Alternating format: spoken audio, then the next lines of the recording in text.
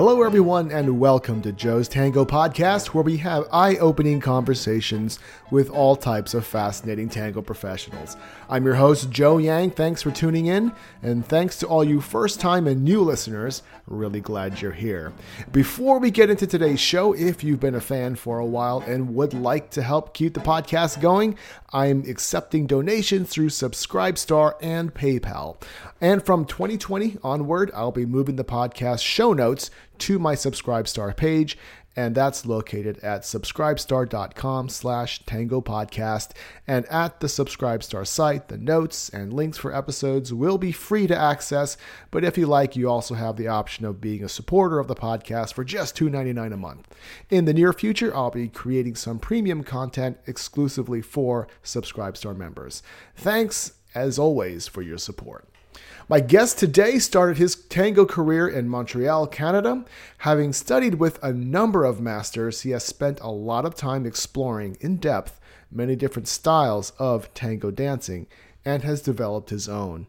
Known for being highly energetic and creative, my guest today has gained international acclaim as an instructor and performer. And with me now is Gabriel El Huracan. Gabriel, thank you so much for taking the time to be on the podcast. It's great to be talking to you.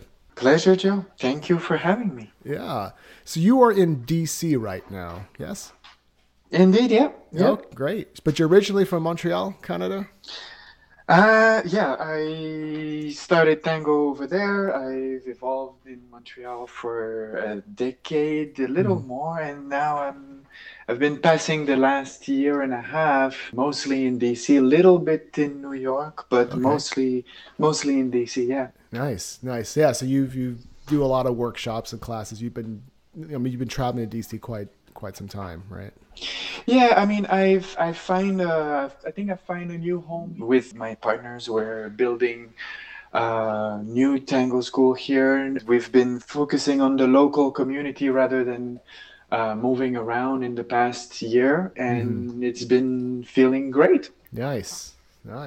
Yeah, so Gabriel, let's take us back to to the beginning of your tango journey. How did you fall in love with this dance? It was kind of hazard. At the time I was working in I was a bartender basically for about 8-9 years ish, something like that. But for the last 2 of those years, I was kind of really bored, and I was looking for something else, and I was looking at a bunch of different avenues that I could maybe take and just change life around and find new passions and so on. And I was working at this bistro in Montreal, and 2 of my regular customers that over time became friends were tango teachers.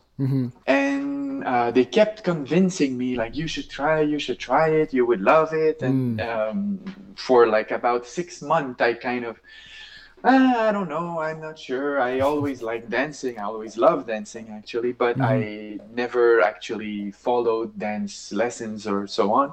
And I decided to try it out one day, actually, for my birthday. And so that was the gift I gave myself, and it turned out to be the biggest passion in my life. Wow. Yeah. What was your first tango lesson like? Do you remember? It was a semi-private lesson with them. His name is Michel and her name was Maryse. Well, it's still Maryse. And they didn't have a proper school. They were just like, good dancers, and they were giving lessons. I remember my first lesson, I wasn't so sure. I found that it was hard to walk. It was hard to feel free with somebody in front of you. Yeah. And in my second class, actually, the second time, that's where it clicked for me. I instead of walking, I remember the exact moment. I took my first side step. Yeah, it's ridiculous, but the side step for me was the unlocking for this passion to grow inside of me. I don't know, it felt magical. And from walking straight into a side step, and it all suddenly clicked, and from that moment I was like, oh wow, because I kind of saw all the possibilities, and I realized that me moving created the lead in itself, and it was kind of this wow revelation. I don't know why. Yeah. That's Yeah. great. Yeah, I remember something similar, and I imagine it's the same for a lot of other dancers. Now, do you also see that reaction in some of the perhaps beginning students that you work with? Yeah, I mean, at different stage for everybody. Some people, it's the music that really click with them. Other people is when they have their first comfortable close embrace. Other people, it's different for everyone. But something similar would happen in the form of a magic.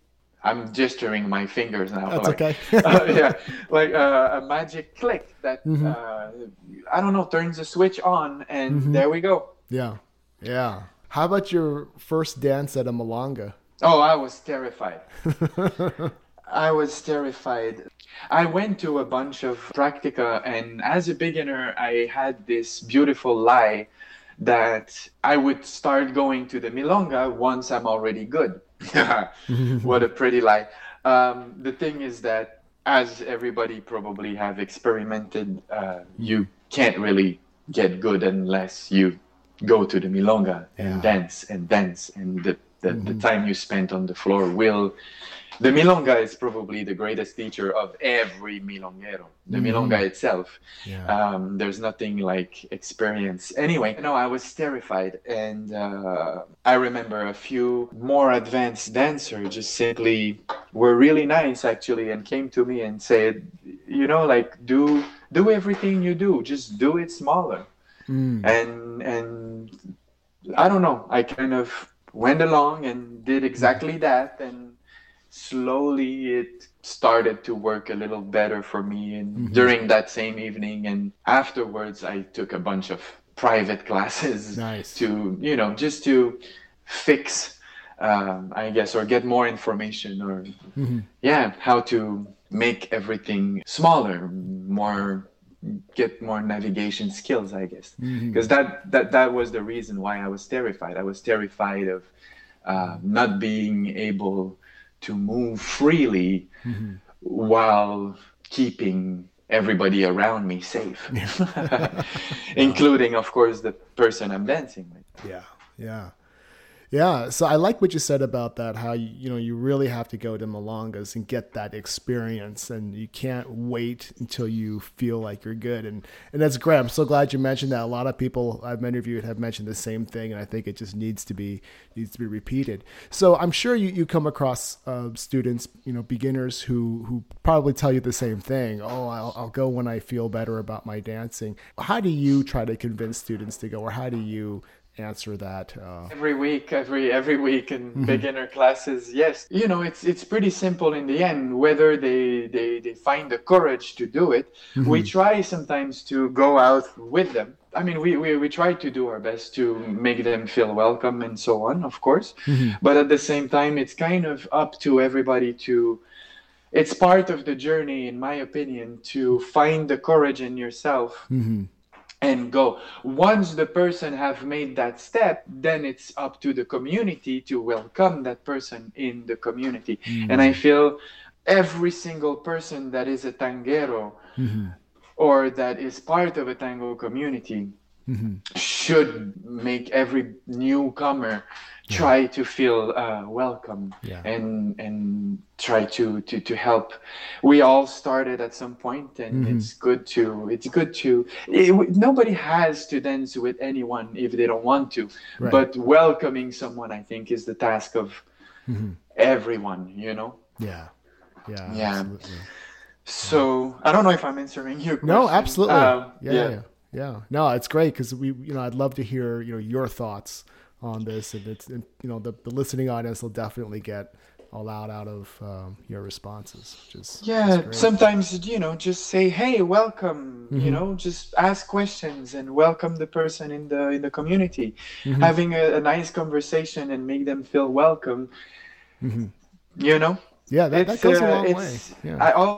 Definitely, it's key, and that's part of what made me hook to tango in the beginning. The people were really kind to me. And so I feel like I wouldn't necessarily be there today if it wasn't from all of those kind people that welcomed me in Montreal's community when I started. Yeah. Yeah. So are there places in Montreal that are still there that, where you started from, like venues and... Actually, I believe that the very first place I went out is unfortunately gone.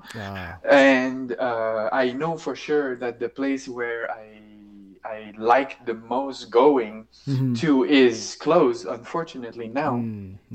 When I started, but over time, my favorites, Milongas, evolved and changed, and Montreal is a vibrant city regarding everything, but also tango is a big community, and things change, and some rare places stick around, but there's a lot of change in organizers, milongas, venues.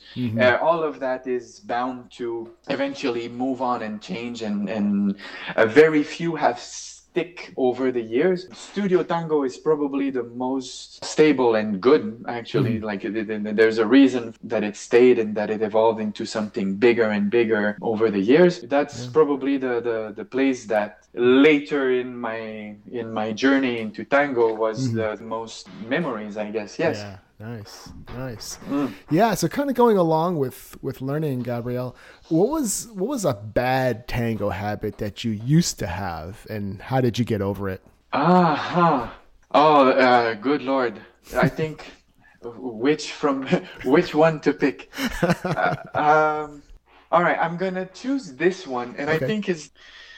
I think every leader at one point have the false. The wording is key here. The false impressions that we have to lead, in the sense that to lead means to make the follower dance, in a sense, right? Rather than dancing with the follower. And I think that took me a long time to, not necessarily to understand the words, but to understand in my body what it meant. And it's not necessarily a bad habit more than a lack of information or a lack of experience. But I think that's something that I struggled with, that I knew conceptually, intellectually what it meant, without being able to actually understand it properly in my body. And because the mind understands doesn't mean that the body does. And that's sometimes it's just hard. And that's not a... I'm not answering your question. That's not a bad habit, but it's the first thing that came to mind.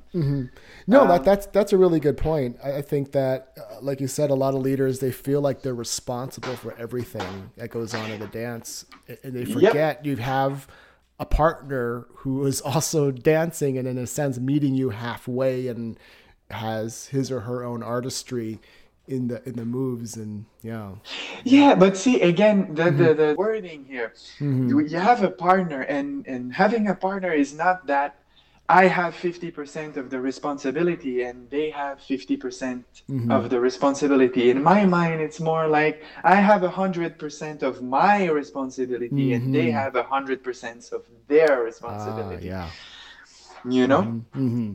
Anyway, it's just another way to phrase it, I guess. That's good. That's good. I think it's important because, I think it's important because a lot of people who listen to the podcast, they're pretty early in their tango journeys, and I think that's going to be really useful for them to understand. It's good to understand what are your responsibilities, and then let go of the what's not your problem. Yes, that's a very good way of putting it. That doesn't mean that you cannot help.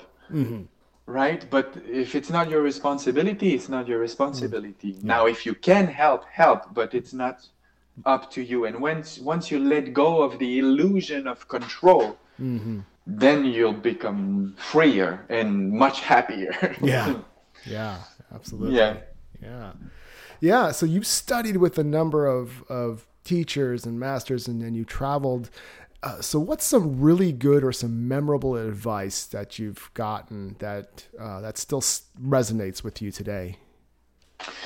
From a teacher? Yeah. Okay, that's a weird one, but that's probably the one that made the kill the desire. Okay. Yeah, and I'm not talking about the desire to dance or the desire to do something specific, right? My main role as a leader is to be musical, navigate, create a comfortable yet clear lead, and so on, blah blah blah. But when we commit to something and we're not listening enough to the reaction of our partner, then it becomes forced if we're not listening, if it's not where that person, I don't know how to explain this. Basically, to kill the desire of doing that one thing in that specific way. We're two, and therefore we have to always being adaptable to whatever what we do will be interpreted by the other person. And so I think one of the biggest thing that made a huge difference in my evolution is to kill the idea that because I'm initiating something, it's gonna end up being exactly that.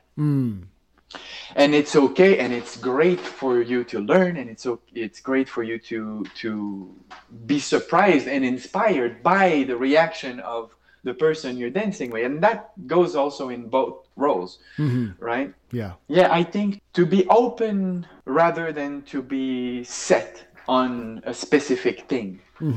Yeah, that's a great point. I think one example I can think of, when I was younger, I was dancing with this lady, and then I remember leading the cross, but she did this little adornment instead.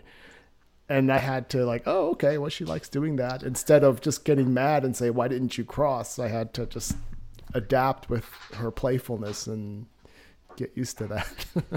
Yeah, I mean, and it can be a beautiful experience. Yeah. And there's so many things that I've learned out of curiosity how to lead, because that's not what I led, but it did something beautiful. And then, that's a new idea, that's a new inspiration, and so on. That doesn't mean that you don't want to make sure you lead what you had in mind properly and comfortably and clearly, but then you stay open to 1,000 other possibilities.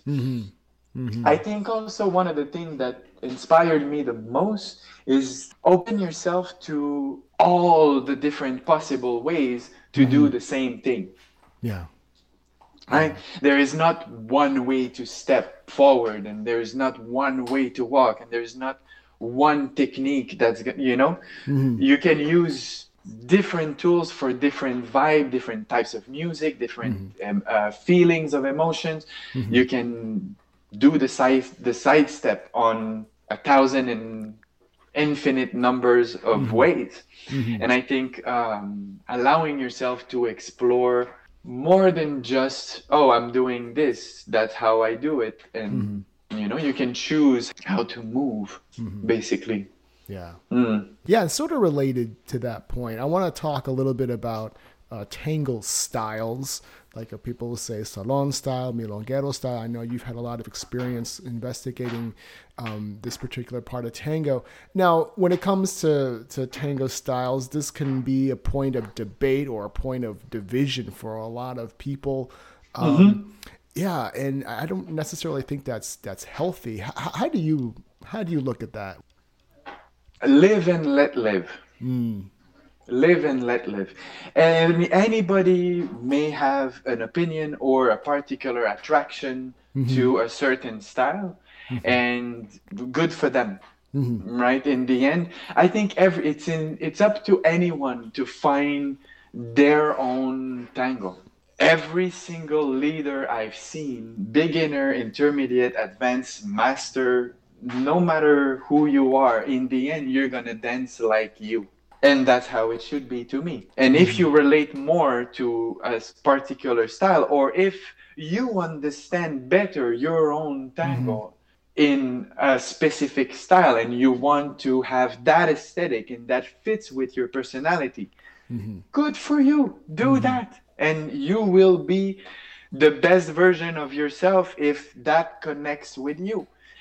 If another person connects more with something else, there we go. If another person have the need for more than just sticking to one particular idea, explore more and be a hybrid. And I don't believe that anyone nowadays have the pure version of one particular style. Everybody dance and learn tango from so many different teachers nowadays that it's almost I mean, nothing's impossible, but it's really uncommon to have someone dance only in one specific style. There, for sure, at one point, one teacher will have tell you something that's from another idea or another way of thinking, and it will have make sense for you whether you planned on it or not.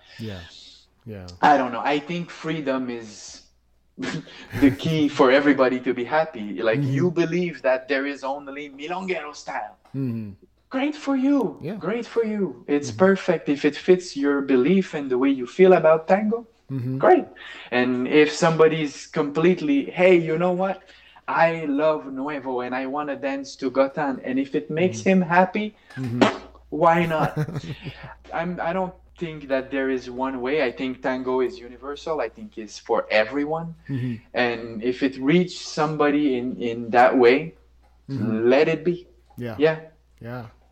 Good.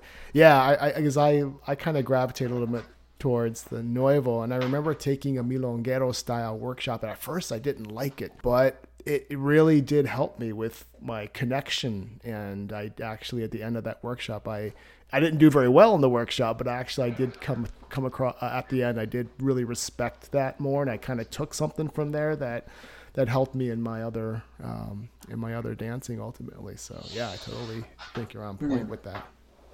I think the biggest mistake of anyone that truly wants to learn is to put your ego in front of your learning capacity. If it challenges you in a way that you're not ready to take, it's okay.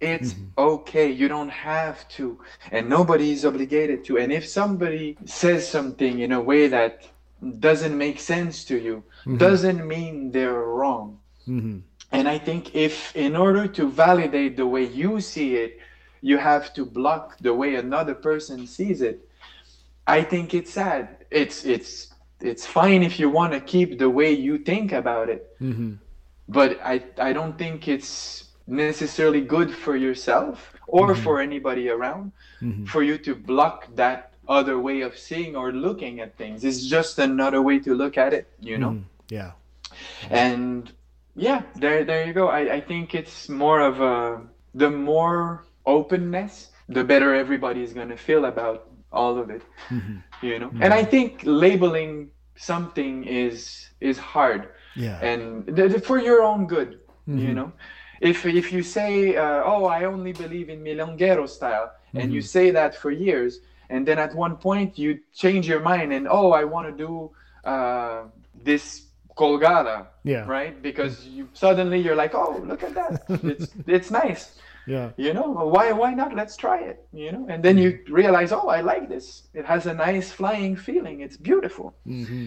Well, then you're bound to adopt something you claimed for years that you were against and so on, and now you're kind of lying to yourself basically. Anyway, it's tango is tango. In that situation that you mentioned, that's where you really have to put your ego aside, right? Well, I guess, yes. No, I think it's whatever, how you feel you want to dance, and however you feel you want to express this beautiful dance in yourself, do it. Do it. Nice. So Gabriel, how did you become an instructor? I told you about that moment when I had that revelation in my second class, right? Yeah. All right. So what I did the day after is change my shifts at work. And instead of working evenings, I started working lunchtime. Okay. And I started taking classes pretty much all the time. And soon after, I found a partner, and we were like practicing, and that's Melanie, with whom I've been for the past decade. 2 years ago we separated, but we found each other and we had that passion, and I became an instructor in my head from the moment I mean, not really an instructor, but it was my goal from that moment. Yeah, I think, yeah, because when I fell in love with tango, I wanted right away. I had the feeling, hey, I want that. I want that in my life. I want my life to be that. Let's just dive completely in it. And so from that moment on, I actually invested myself in tango, and I was doing more tango than anything else in my life. I was doing tango pretty much like 30, 40 hours a week. From the moment I started, basically, I just go. Classes, dance, Nice. non-stop, watching videos, listening to music. And, yeah. Nice. All the time. Yeah. So I became an instructor, assisting in a school in Montreal that I don't know if they're still out there. It's called Tango Libre. I worked with them for a few months, and after a while it didn't really work out. We left, Mel and I, and another school called Air de Tango offered us a place and we stayed there for 6 years. Nice. And that's where we started to get around and travel also and start touring a little bit and I think for me, the moment where I knew I wanted to do that was in that moment where it clicked. It's just my second tango class. It's ridiculous. I kind of know, but it's where it happens. Nice. If I want to be honest. And after that, the goal was to achieve that dream, and I kind of put everything I had into it, and it worked out. Yeah, I'd say, yeah. It's so fun to hear about, people's journeys. I mean, I love how you had this goal from very early on, and then there are other really great dancers who sort of stumble into it. So it's always fun to hear about people's tango adventures. Yeah. So Gabriel, you've worked with many students in multiple cities. What are some things you've learned from your own students over the years? Interesting question. A lot in pedagogy. I think I became a much better teacher paying attention on how my students learn. For example, I realize by teaching, and that's the accumulation of a lot of students, taught me that it's never the fault of the student. Every teacher has to find a way to reach the student. Everybody learns differently. And I think it's the job of the teacher to find how that person learns. Everybody learns differently. It's up to you as a teacher to find how do that person learn? How can I teach that person and find a way so that they learn, rather than forcing my way of teaching. Over the years, I think the best thing I've learned from my student is to force myself to adapt to each and every single one of them, and that's why I think I'm doing a good job as a teacher. That I'm gonna find a way to reach whoever it is in front of me, and adapting and finding, how do that person learn? Yeah. And then with this dance, as you know, there's always something new to learn.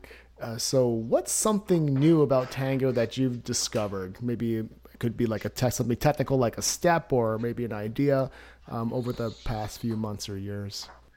I think I found an admiration for choreographies that I didn't necessarily have in the past. Nowadays, I'm looking at it with a new eye. And so I see things in the choreographies that I weren't paying attention before, such as, I don't know, I'm awed before somebody that can dance the same song in the same way, that knows everything that's gonna happen, yet still make me feel like it's happening for the first time. Yeah, maybe that is exactly what I meant. And I had this discovery a long time ago, but I just recently got more into, oh, that's awesome, let's look into that, you know.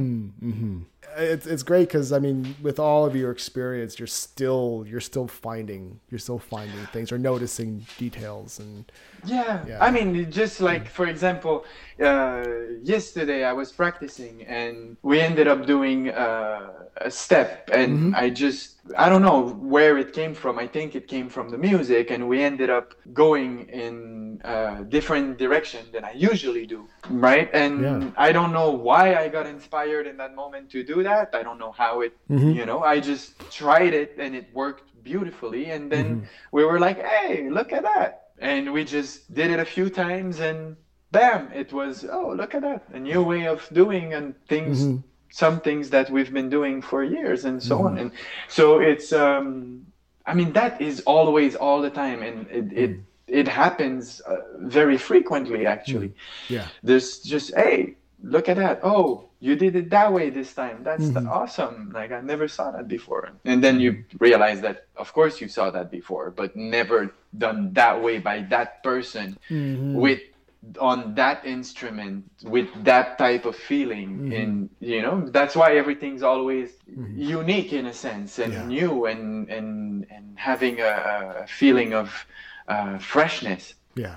In a sense. And that's why, going back to the choreography answer that I gave you earlier, that's why it's that's one of the reasons why is that you keep repeating the same movement the same way, this on the same music with the same emotion, yet it still feels, when it's well done, like it's the first time. And that to me is fascinating. Yeah.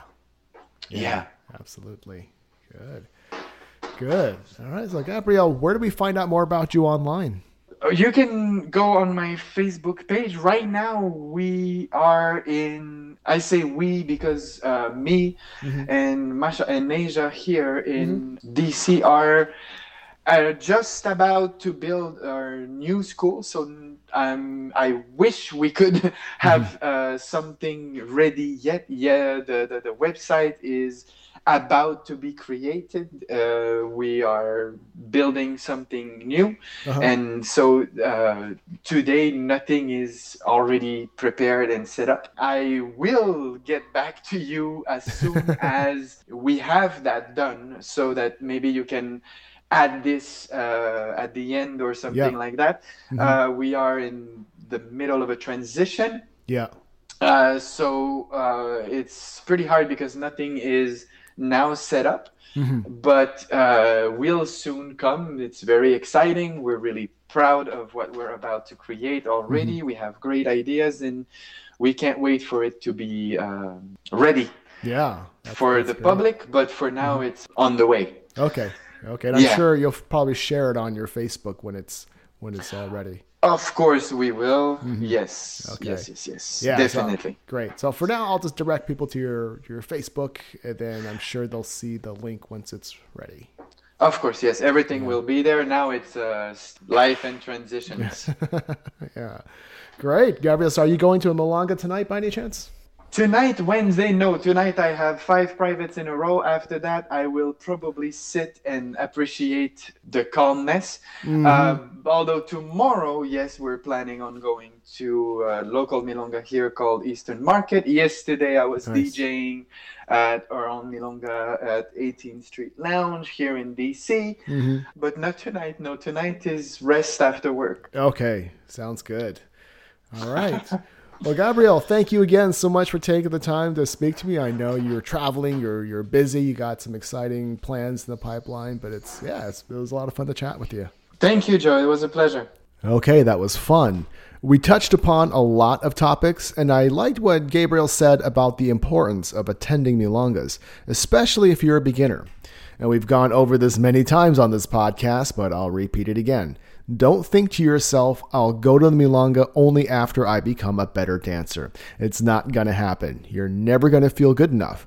The Milonga is the best teacher. It's where you become a better dancer, and it takes a little courage to get yourself to go, but it's well worth it. And that being said, it's a great idea to be kind to beginners and newcomers. And even if you aren't the one hosting a Milonga, and even if you're not that experienced yourself, take a few seconds to say hi to a newbie. A little kindness goes a long way. I also like what Gabriel said about leaders and followers, that both have to be 100% responsible for their respective parts. Being completely responsible for your own part doesn't cover your partner's role in the dance. That means there's a degree of letting go that we need to get used to. And when it comes to dancing different tango styles, I really like Gabriel's live and let live viewpoint. You're free to dance tango the way you want. Rather than impose a style on your dancing, it's better to be honest with yourself, find your own way of understanding the dance, and to let the natural progression of your tango take you to a particular style, or a hybrid of several styles. And I also liked how Gabriel reminds us not to put our egos ahead of our learning. If we come across an idea or concept that challenges our way of understanding tango, that's okay. In the end, we don't have to change our minds, but we should remain open to different ideas. So thank you again, Gabriel, for sharing your thoughts and for taking the time to chat with me. And a big thank you to all you listeners for tuning in. I know life is busy for all of you, and it really means a lot that you've made time in your own schedules to listen to this show.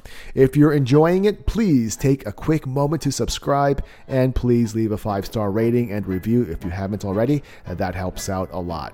Okay, that's it for today. You've been listening to Joe's Tango Podcast. I'm Joe Yang, and I'll talk to you again soon.